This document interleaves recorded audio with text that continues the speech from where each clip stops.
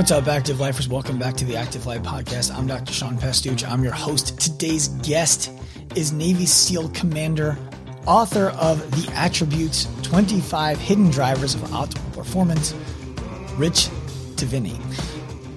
When we get into today's show, the biggest thing that I want you to take from it is lessons that you can learn from Rich about how to earn trust on purpose and why those lessons are so valuable. Rich is a master at helping people, himself first and foremost, and others through his own experiences, understand where they are best suited to be exceptional. And part of understanding where you are best suited to be exceptional comes with self-awareness, and it comes from stepping through fears that you have about uncertainties, about your ability to execute a given thing. And on this show, Rich talks about the value of when it's time to fight, the value of when it's time to flight, and the value of when it's time to freeze in between and start to make a decision. By the end of this show, if you haven't gotten something out of it that makes you a better person, a better leader, a better partner, then frankly, you weren't listening. So I'm not going to waste any more of your time. Let's get you right to Rich Diviney. Active Lifers, good news for you today. Bulletproof is back. Due to popular demand, we have brought back our body part specific training programs. The Active Life team of doctors and coaches have developed 4 programs for you to choose from: back, shoulders, legs, and total body. Kiss your aches and pains goodbye and finally feel great again. Check out the link in show notes for all of the details. Rich Diviney, welcome to the Active Life Podcast. It's a pleasure to have you here. Thank you, Sean. It's a pleasure to be here. Thanks for having me. Yeah. I want to get right into it with you. I've listened to some of the stuff that you've done in the past. I've read some of The Attributes, the book that you wrote, and we'll get into that later on. One of the things that I've heard you talk about is the concept of turning fear into courage. And this is, anyone who follows combat sports knows that this is what Customato did with Mike Tyson in the locker room at the Olympics and all that kind of stuff, right? Yeah. But I would love to hear from you kind of how that's done, and I'll give you a premise to go off of.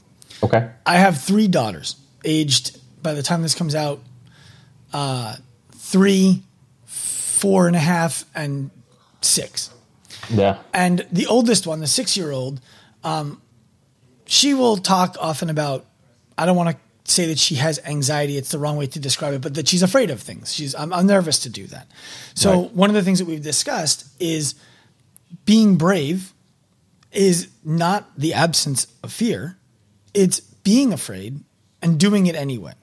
That's right. And so I would love to hear you talk about how people can start conceptualizing, turning their own fears into courage that helps them take action that will improve their lives.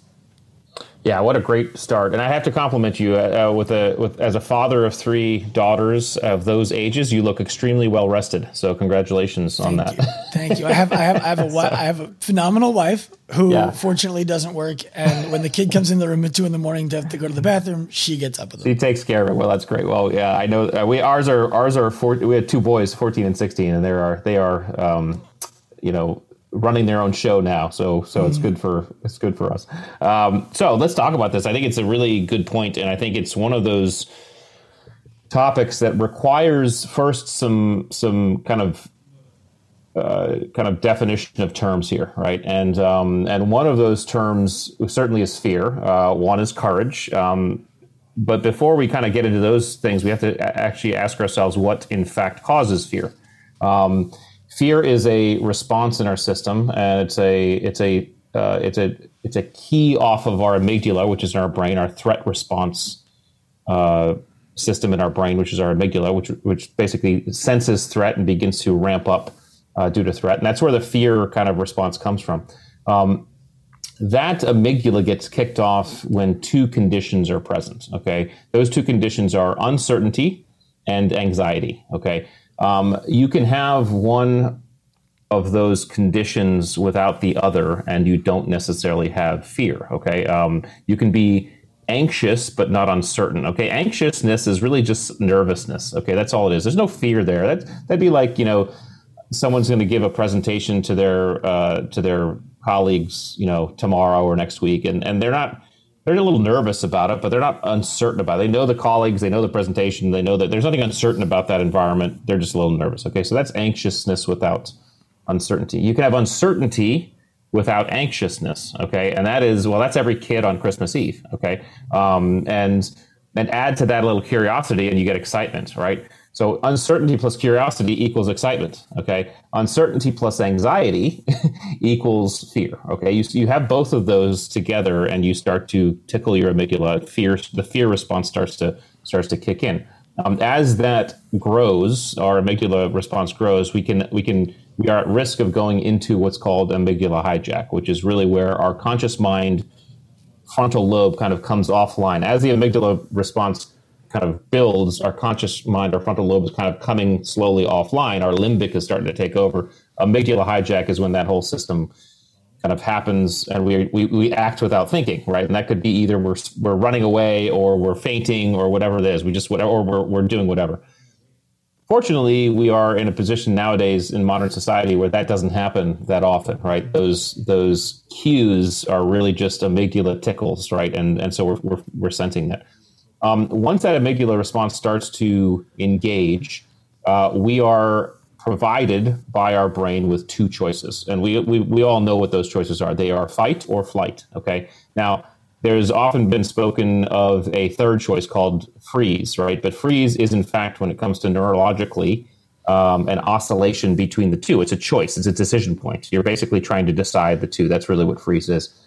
But whether you fight or whether you flee, there's a specific circuit in the brain that gets tripped. Okay, so if you fight, a circuit gets tripped. If you flee, a different circuit gets tripped. Should you decide to fight, which literally means step into our fear, okay, the circuit that gets flipped is in fact the courage circuit. That is what happens. Okay, that is where courage begins to, or I should say, that's where courage shows up. Okay. Once that happens, we actually get rewarded. Our brain gives us a reward with dopamine, and we all know what dopamine is, kind of a reward chemical, one of the most powerful chemicals that we make, a neurotransmitter that tells us this is good, keep doing it, right? It's also the root of addictive behavior. Addictive behavior, actually, the misconception that like smoking or drinking or gambling creates dopamine. No, in fact, what it does is it just tells our system this is really good, and our body says, hey, this is good, keep doing it, right? So our body is doing that. So it's not the act that's giving us dopamine. It's our brain saying this is good, keep doing it. Anyway, when we step into our fear, when we decide to act, we actually get a dopamine response. Now, this is actually nature's design. I mean, we're designed as human beings to be exploring, kind of discovery creatures and go out and explore, discover, find food, find shelter. So nature's given us a reward system for stepping outside of our comfort zone.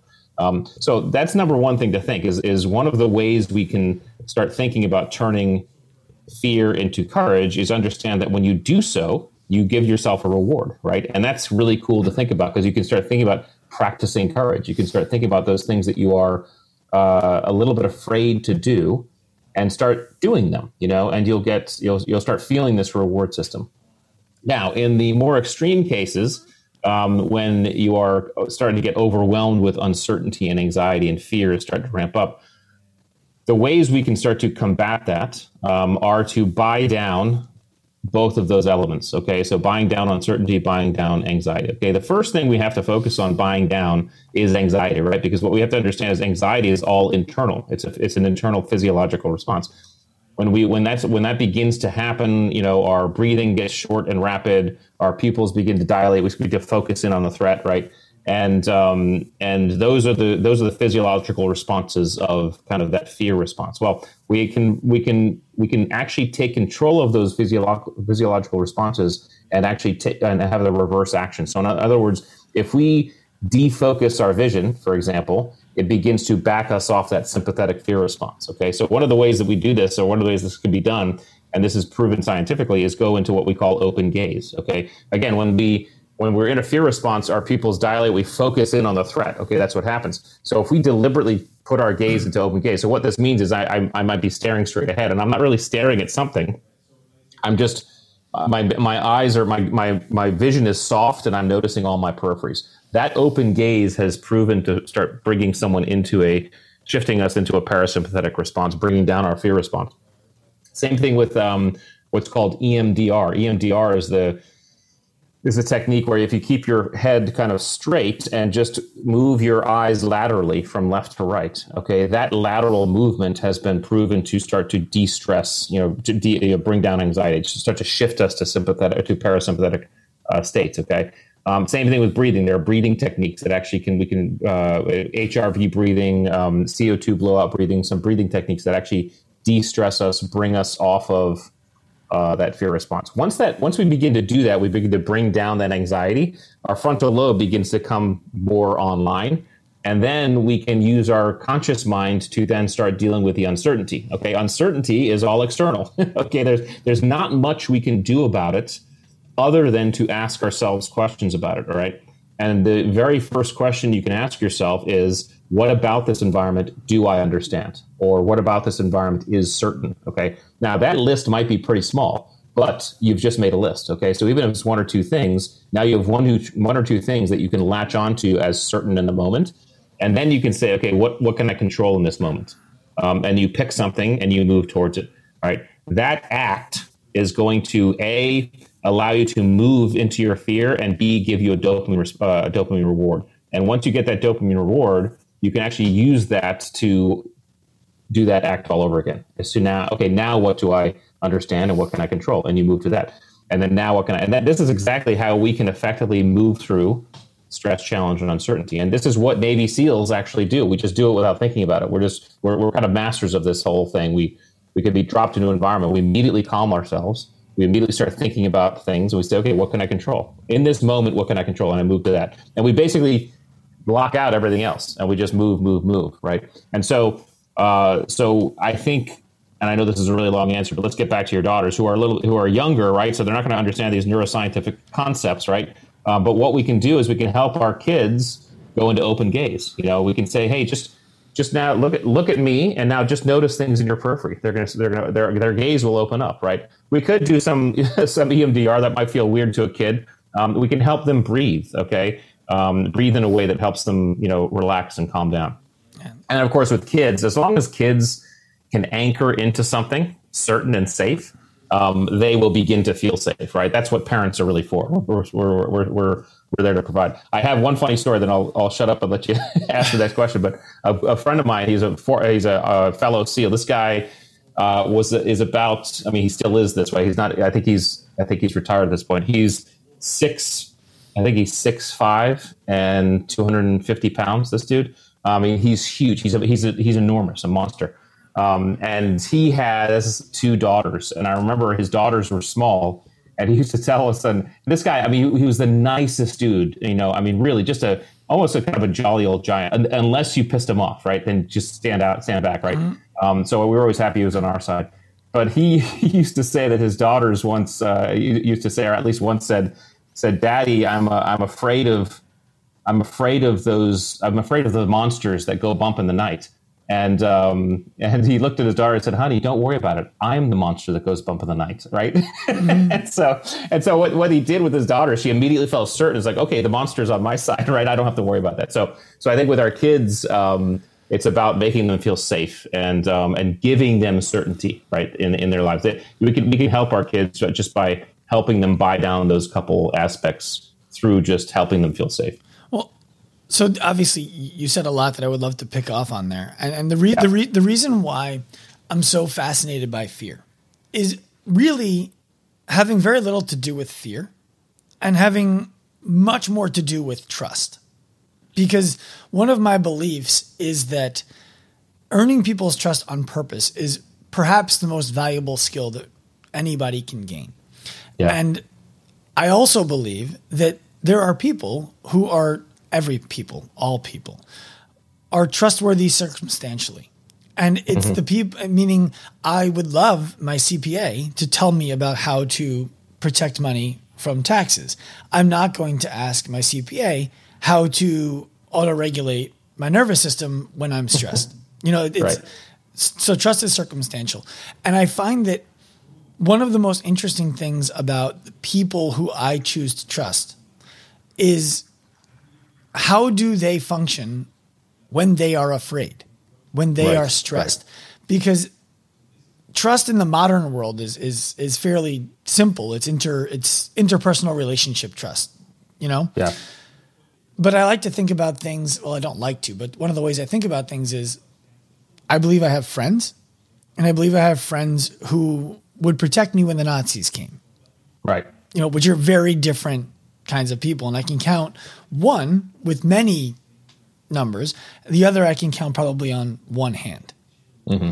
And so that's why I'm so interested in fear, because I think that when people are afraid, how can we be the best version of ourselves is fascinating.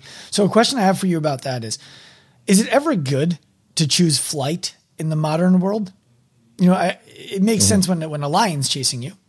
Right. Although you're not outrunning that thing, but does it ever make sense to choose flight in the modern world? Oh, absolutely. Absolutely. Again, what we really have to understand is the most powerful position inside of that fear response is in fact the freeze position, when you are in fact deciding, okay? Because what that means is you're actually analyzing risk.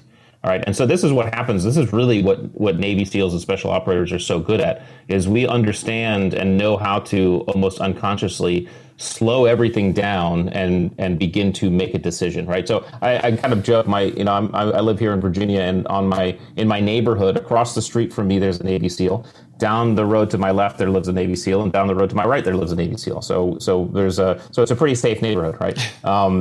And I remember my wife once saying, she said, I'm really glad that these guys are here, because if something ever happened, I could go to them and they'd act like you act. And I said, what do you mean by that? I said, as soon as I gave them a problem or something bad is happening, all of you just start calming down. You calm down and you begin working the problem, right?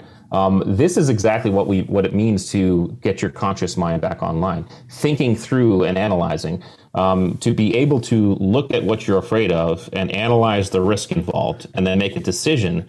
Okay, is it a good idea to step into this fear, or is it a good idea to just step away? You're still doing something. Okay, the idea is do something, right? And whether it's step in, whether it's step away, or whether it's a deliberate freeze, right? Sometimes the decision is, I'm going to do nothing in this moment.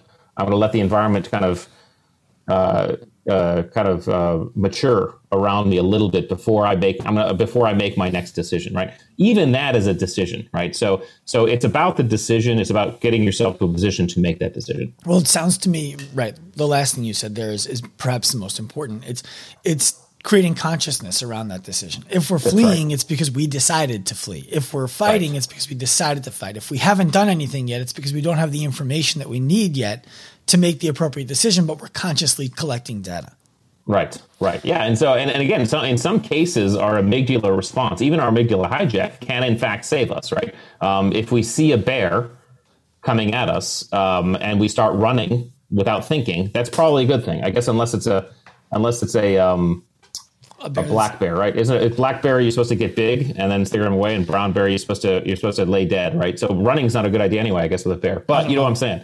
I live at the beach. Yeah, that's right. I went on a walk in Tahoe at about 4:45 in the morning one time, and I heard something rustling, and I was like, you know what? I don't know if that was a guy taking his garbage out or a bear, and I'm going home.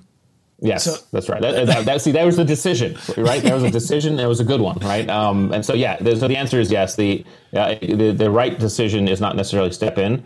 The right decision might be step away. The right decision might be stop for a second and pause and wait. The idea is you get your conscious mind back online so that you may make a decision.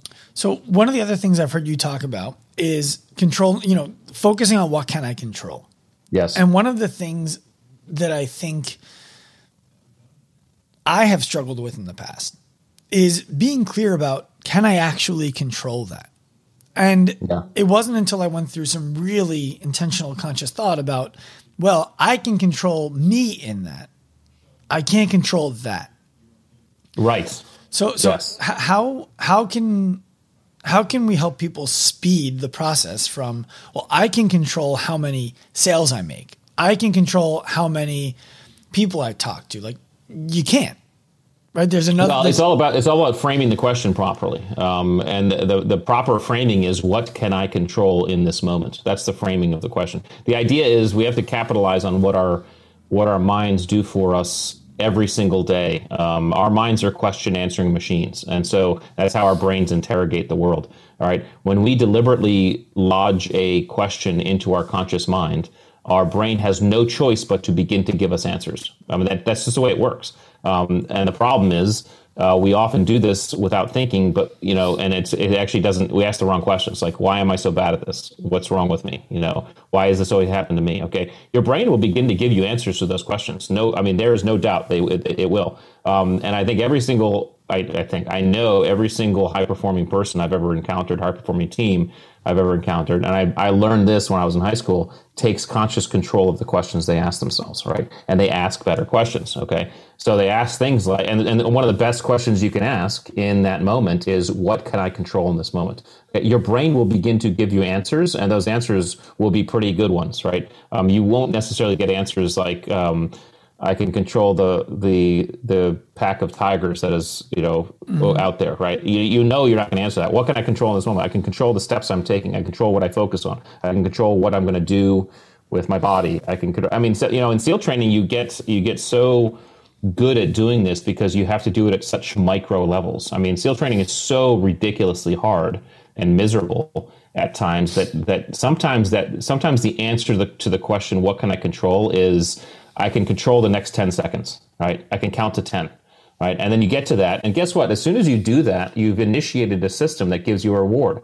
So you've given yourself a dopamine reward for getting to that moment, right? Which means you can ask again, right? Now that the distance that you're choosing on every decision might change, right? So 1 minute might be 10 seconds. Then that next minute is like, I can make it to the next meal. Or in SEAL training, it's like, hey, make it to the next meal. Sometimes you're doing such miserable stuff I'm just going to focus on the next 100 yards. That's what I'm focused on, which is really incredibly powerful. And I guess the unconscious genius that surrounded the kind of the SEAL training process is that's exactly how you operate in combat. Okay, because in combat, when the bullets start flying, there is a lot that you cannot control, and you have to basically chunk your environment very rapidly and saying, okay, what's the next move? What's the next move? What's the next move? And not worry about anything else, and so you learn how to do that in very micro moments. But we can do this as regular people in regular life in whatever context we want. I have what I believe to be a false belief, or okay. I've had what I believe to be a false belief, and I'm curious to your take on it, because this is off topic a little bit to what I really want to talk about today, but it's on topic to what you just discussed. I've had I'm not a Navy SEAL. Yep. Straight up, I don't have I was not born with that little thing that it takes to say I'm prepared to go and do that. And so I have reverence for people who do. And one of the beliefs I used to have that I've changed, but I don't know what I've changed it to, is that it's that buds. It's going through that development to become a Navy SEAL. You were a military person. Now you are a Navy SEAL because you went through this training, and now that is who you are for the rest of your life. The reason I've changed that belief is because I've learned things about myself where I'm like, I went through this training and I no longer hold the beliefs that came from that training 100%, or I've had to practice the things that I do believe and want to be good at in order to maintain them. So I would love to hear from you. You graduate from Navy SEAL training, you become a Navy SEAL. How much of who you are after that requires intentional behavior, thought, practice to continue to improve upon the person who graduated that course? Wow, what a great question. So I guess this is what this gets into kind of this attributes discussion, right? And we start talking about these hidden qualities that we all show up to the game with, right? And I think that when it comes to something like SEAL training, and really we could kind of index against any rough, hard time any human being's been through, right? Those times where it's like, oh my gosh, it's like I can't believe I had I didn't know what I had. I didn't know that I had what it took to make it through that. Well, that in my mind is simply an opportunity where you've been placed into an environment that has displayed an attribute that you didn't know you had, right? You had it in you. You've never been put in a situation that that required you to execute on it. So I think the folks like myself and guys who've made it through SEAL training are people who are largely the same people coming out as they went in. We've just discovered things about ourselves that we didn't know we had in us. I think that's really the key. And so going through life, it's almost like you have, I guess it's almost like instead of like a small sliding door that's been open, now like the whole patio wall is down, right? You have a better view. It's still the patio. I mean, you're still seeing everything that's out there is still the same as it was. It's just you were seeing it from a thin like slice. And now because you've discovered these things, you just have a better optic. So you feel like, and perhaps your performance and perhaps some of the things you accomplish in life feel like, oh man, that person's a changed person. But I'm kind of one of those people who believes that I don't know how much you've changed. I think you've discovered things about yourself. And then, of course, because experience and development matters, right? You've had access to situations and environments on multiple occasions that have just hyper developed those things, right? Courage takes a step into fear. I don't like heights. I write about it in the book. I've never liked heights. Heights scare me. Okay. Now flying's different, right? But heights like roller coasters and high things scare me. Okay. I had to jump out of airplanes thousands of times. I had to rappel down walls thousands of times, right? I was in many, many situations in high places. Every time I was in those high places, I had to step into my fear, right? So my ability to be courageous just got hyper developed, right? It wasn't that I was not courageous. It's just, before I went to SEAL training, I knew I rode a roller coaster one time and I hated it. So I didn't ride roller coasters again, right? SEAL training put me into an environment where I practiced it. And then being a Navy SEAL put me into environments where I just kept on practicing it. So now I know how to do it. It sounds like what you're describing is going back to the first thing that we talked about, where you have certainty about yourself that you didn't previously have. You're able to lean on that certainty when situations arise that previously you didn't know about. That's right. Yeah, that's right. So I think what you make a great point. I think the more diverse experiences we can place ourselves in and experiences with difficulty, the more we can test ourselves and place ourselves outside of our comfort zone, the more we learn about ourselves in a way that allows us to then do other things, right? And again, I mean, human beings are for the most part courageous. Human beings are for the most part, gritty and adaptable. All these attributes that I talk about in the book, we actually have all of the attributes. Every human being has all of them. It's just the levels that we have each are different, right? So I often use adaptability. If 10 is high and 1 is low, I would probably be about a level 8 on adaptability. That means when the environment changes around me outside of my control, it's fairly easy for me to go with the flow and roll with it. Okay, not that hard. It's not that painful. It's not that tough. Someone else might be a level 3. Okay, which means when the same thing happens to them, it's actually difficult for them. They're still adaptable. It just feels worse. Okay, right. And so that person who's a level 3 on adaptability is going to, if they want to develop adaptability, they're going to have to deliberately place themselves into environments that tease and test that adaptability constantly, right? And then that will be that adaptability score will go up. But again, we don't default to those things. Typically, if we're just kind of riding through life, we will default to those environments, those scenarios that are congruent with the attributes that we have. I.e., I'm not going to go on roller coasters, every single day because I just don't like heights, right? So I'm not going to find myself in situations where I'm on roller coasters. The person who's low on adaptability will design in an unconscious way their lives to not have to, they'll design it with a lot of certainty, right? So to practice and develop adaptability will take a deliberate effort. So how much do you think the self-awareness around the amount or lack thereof adaptability on the continuum that you described, how much do you think that plays in people's ability to trust you? Meaning, I'll give you a little bit more context. So one of the things that we do in our company at Active Life is we help leaders in their organizations to help people who work in their business to better lead themselves. Right. And I think that the biggest barrier that we typically bump up against is the self-awareness of the pinnacle leader in the organization. Because if that person doesn't realize that they are doing things that are subconsciously advising their team to do something that is not beneficial to the business, well, then we run into a situation where there's frustration on the owner's behalf about the performance on the staff's behalf. And it comes back to awareness of the staff that the owner does this thing that the owner doesn't realize that they do. Yeah. It's another great question. I think self-awareness is one of the most important factors for any leader. Now, let's quickly though codify some terms, okay? Because we get the terms being in charge and being a leader conflated. All right, they are not the same thing. All right, one is a noun and one is a verb. Okay, anybody can be in charge, and we can actually self-designate. I'm in charge. We can say that, and that could be a thing. We cannot do the same thing with leadership. You cannot self-designate as a leader. Okay, that's like calling yourself good-looking or funny. All right, other people decide whether or not that you are someone they want to follow, and they do so based on your behavior. Okay, so leadership is a behavior. People decide to follow us if we behave in a way that allows them to decide to make that decision. You can be in charge. You can be the owner. You can be the boss. You can be the commanding officer. You can be the, whatever. I mean,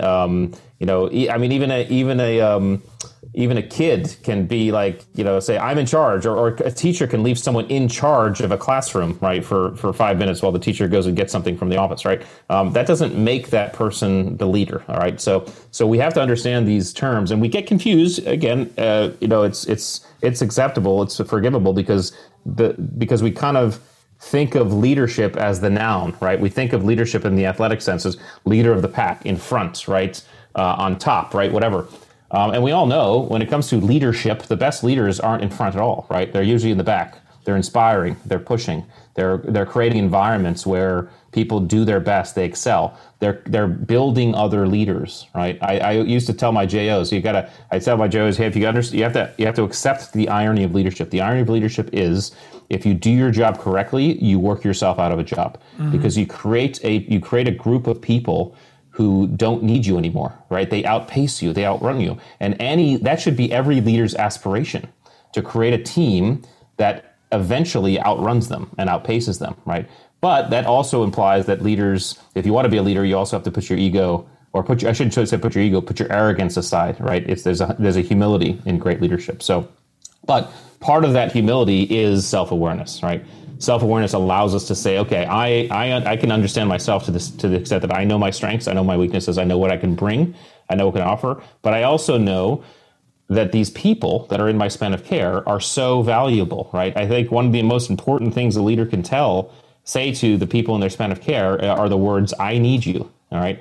Because what it does is it shows that person, hey, you provide something to this team that no one else can provide. You are special. You matter in this organization, and I can't do what you do. There's another leadership mantra that is absolutely false. It says it's the one that goes, never ask someone to do something you wouldn't be willing to do yourself. Okay, I think that's a ridiculous concept. For me to think about that, like to say something like to my sniper, for example, like there are so many things my snipers can do that I could never do myself, right? I mean, because they're experts at what they do, right? I need them because they can, for the precise reason they can do things that I would never do myself, right? That's why we build a team, So leaders have to understand that, and people in charge have to understand that if they want to be leaders. I love that. I just timestamped that for the intro. So, a question I have for you comes from the reality that Simon Sinek is somebody who people look to as a person who can teach them how to build trust in their organizations for high performance. Yeah. And Simon Sinek is quoted as having said, so much of what I know about trust, I learned from Rich Diviney, which just so happens to be you. It does. Yes.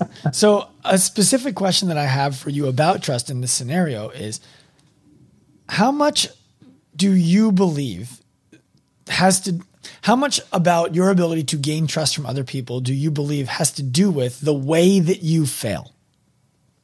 Oh, I mean, so much. So again, let's just talk about trust for a second. Okay, trust like leadership, is also a behavior. Okay, you can't make anybody trust you.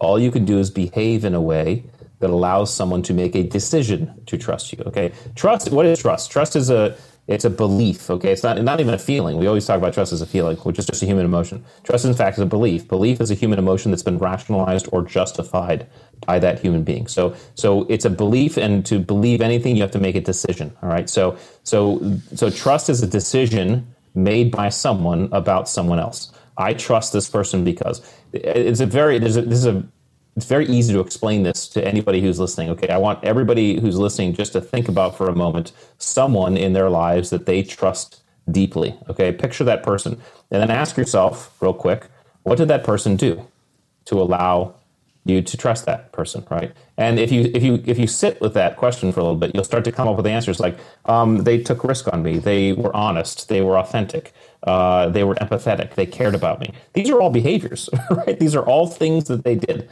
And so to build trust takes an effort on our part, right? You'll notice that if you kind of think about those behaviors that build trust, they're almost identical to the list of behaviors that qualify great leaders, right? Because great leaders are trusted, right? So when it comes to trust, it's not one of these things where we're like, oh, you have to earn my trust, right? I mean, that's kind of true, but if a leader is saying that to someone else, then he or she's got it backwards, right? The leader has to build an environment inside of which that person trusts them, and then there'll be an environment of safety where it's encouraged to perform and be trustworthy. So that's kind of a breakdown of trust. And kind of go back to a question you asked earlier on. It's like, those people who we trust in different contexts.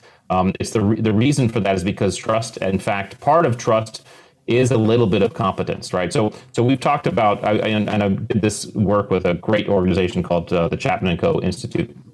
We kind of designed and developed the 4 elements of trust, okay? And the 4 elements of trust are competence, consistency, character, which can also be integrity, and then compassion, all right? So competence, do the thing right. Consistency, do the thing right over time. Character or integrity, do the right thing. And then compassion, do the right thing for me as a human being because you care about me as a human being, right? If we just notice those 4 elements, 3 of the 4 are all attributes. Only one is skills based, right? And that's competence. So when you talk about your CPA, the CPA you trust from a competence standpoint. Okay, the reason why, and I don't know your CPA, but maybe he or she is phenomenal under pressure as well. But just from a numbers standpoint, the reason why you say I don't know if I trust that person if the building were on fire is because that's not the relationship. The relationship with your CPA is built on competence. That's it. Okay. Those people that you trust that you just talked about that wouldn't turn you over to the Nazis, right? That's because you've built that trust relationship with that person on all 4 of those axes, right? You trust them in competence, you trust their consistency, you trust their character, and you trust their compassion. You have all 4 of those elements with that person, right? So we have to think about trust in terms of these environments we build, and that almost all of trust, only a small portion, I should say, of trust is skills based. Almost all the rest of it is attributes based. Well, so one of the things that leads me to asking you about is I find that often people who are in charge, who aspire to be leaders, and sometimes this includes myself. I think that sometimes I'm a better leader than others for the team that I work with and for the people in my life. There are moments of I'm not sure how transparent I should be with this person about my lack of certainty in this situation, because I don't want there to be fear from the people who are depending on me for these kinds of certain actions that maybe I don't actually know what I'm doing. And, right. And I'll give you a very real world example that I'm going through right now that I'm trying to figure out what's the best way to communicate.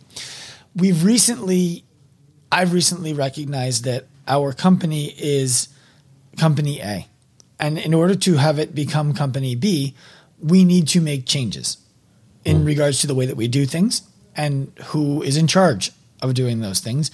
Frankly, a lot based on their ability to lead rather than simply be in charge. In doing that, we've had some personnel changes. And my concern has always been the people. I don't want to be so transparent so as to speak in a way that would defame unintentionally anybody who I have a lot of respect for and simply was now in the wrong seat, despite being perhaps the right person. And simultaneously, I want everybody on the team to understand these are the reasons why we had to make these moves so that they have certainty around the direction and future of their opportunity. Yeah. How do you balance that? Wow. I mean, one of the keys to high performing teams is transparency of communication and transparency of information, right? And part of that transparency of information includes the ability to tell people, give people honest and candorous feedback, candor with care, as Kim Scott would put it in her book Radical Candor, right? But the ability to tell somebody some of those things that are a little bit harder to say, some of their weaknesses, share with them some of their weaknesses from a place of, hey, I really care about I care about you as a human being and want to help you get better is why I'm doing this, right? And so part of the issue is asking yourself if you have the relationship built so you can do that initially. Yeah. I want to make sure I ask the question as clearly as possible. I haven't struggled to have that conversation with those people. Yeah. The conversation that I struggle to have is with the other people who are not privy to that conversation about why these decisions were made. Right. So they already kind of know, is what you're saying. The people who we've moved around, they do know. Yeah. Yes. The people who perhaps answered to those people or who just are on larger company emails and who are in separate meetings that are more siloed than I'd like them to be that we're changing. Right. They might have questions about like, well, how do I know why is this person? Yes. Yeah. I mean, again, so this is part of. No one said leadership was easy. Right. This is part of the hard work of leadership. And I think one of the aspects that I guess has to be understood is that those conversations with the folks who may not know can center around all of the good things that other person brought to the team and the organization, and why those good things would be better fit in a different position, right? Mm-hmm. And part of this stems from being able to define the role that we're talking about in attributes and skills. Hey, these are the skills required. These are the attributes required. There were times where I had to move people around, and the reasons why I had to move them around, I was able to break down. I was like, listen, this specific role requires this set of skills, which you have some of them, and this set of attributes, which you're a little bit lower on these attributes. However, to say that being said, this set of attributes you come to the table with would actually be fantastic in this other role, right? And to maximize your performance, we want to put you in this other role. So we're moving you to actually maximize your performance, not because anything's wrong. Again, to tell someone that their attribute score across the board is wrong is like saying someone's hair color is wrong. I mean, it's useless, right? We are who we are, right? So the conversation becomes, hey, this person we're going to capitalize on this person's authentic strengths, right, and weaknesses, right, in this other role, right? They're going to be a maximum performer for us in this other role. The role that they were previously in, it was our fault because we didn't recognize that they weren't the best fit, right? So that's on me as a leader, right? But as a leader, I also have to make sure I understand the team and make changes, right? And so I'm making changes so I can maximize people's roles. I mean, my sense is if you come at the conversation that way, those people who you're telling will look at that person in a much more favorable manner. It's like, oh, okay, wait a second. They'll say, well, that makes total sense, and I'm really happy that this person is now in a position where they can maximize their strengths and weaknesses, and I understand why we need to put a new person in who can actually come to the table with what they have, and it'll imbue trust with you because you're being honest, you're being transparent. It'll imbue trust with you because you're looking at things from a holistic view, and it's not just opinion or just you being making decisions without even thinking about it. And does that apply also, do you believe, when it means someone doesn't have a role anymore? Yes, because sometimes if we do the diligence on what's required for a team, so for every team is going to have its own list of attributes that are required. Okay, so the list of attributes required to be a Navy SEAL is going to look different than the list of attributes required to be a surgeon or a doctor or whatever on a team of that, right? And that list helps you make those distinctions. So one of the reasons why I was able to write the book and my first dive into attributes was I was running a selection assessment course inside of the SEAL teams for one of our more specialized, for one of our very specialized SEAL teams. So at this particular command, what we were doing is we were taking experienced SEALs, right, and we were putting them through our own selection course and seeing if they had what it took to be part of our command. Well, we were getting a 50% attrition rate. We're talking about 50% of the guys were not making it through. So 50% of the conversation I was having was with guys who were already kick-ass SEALs, and I was telling them, hey, you don't have what it takes to be here. Well, I mean, that is a very difficult and contentious conversation to have. And it's one of the reasons why I began to say, how can I have this conversation differently? And the way we began to have that conversation differently was I began to define the attributes that were required for this specific role in the command that I was at, right? It was different than the roles in other SEAL commands, right? So I was able to say, hey, listen, these are the attributes. These are the specific attributes we're looking for at this command for this role, right? You came here and you showed us a shit ton of great attributes, okay? Unfortunately, though, you weren't, for the attributes we were looking for, you weren't high enough on what we needed. That doesn't mean you're a shitbag. That means that you are. It means that you are someone who can kick ass in these other roles in the other SEAL teams. It just you're not a proper fit here. Okay, so these are the conversations that we can have with people. Sometimes when you do the diligence on that, we'll find that there are some team members. They're just not good fits for the team, right? And I tell you, it's a much easier conversation to have with someone when you're moving them on to say, yeah, listen, you are awesome. And this is all the awesome stuff you showed us, right? The problem is the stuff we're looking for is not lining up with the awesome stuff you have. So we really feel like you're going to be a better fit somewhere else. And it can allow you to let that person exit with an awesome recommendation and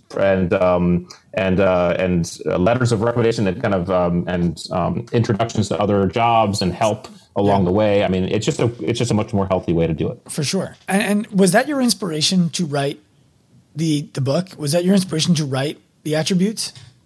It was because as I got out of the Navy, which was several years later, I was starting to talk to. I was working with Simon Sinek. I was working with these folks at the Chapman & Co. Institute. And we were working with businesses, and I was talking about high performing teams.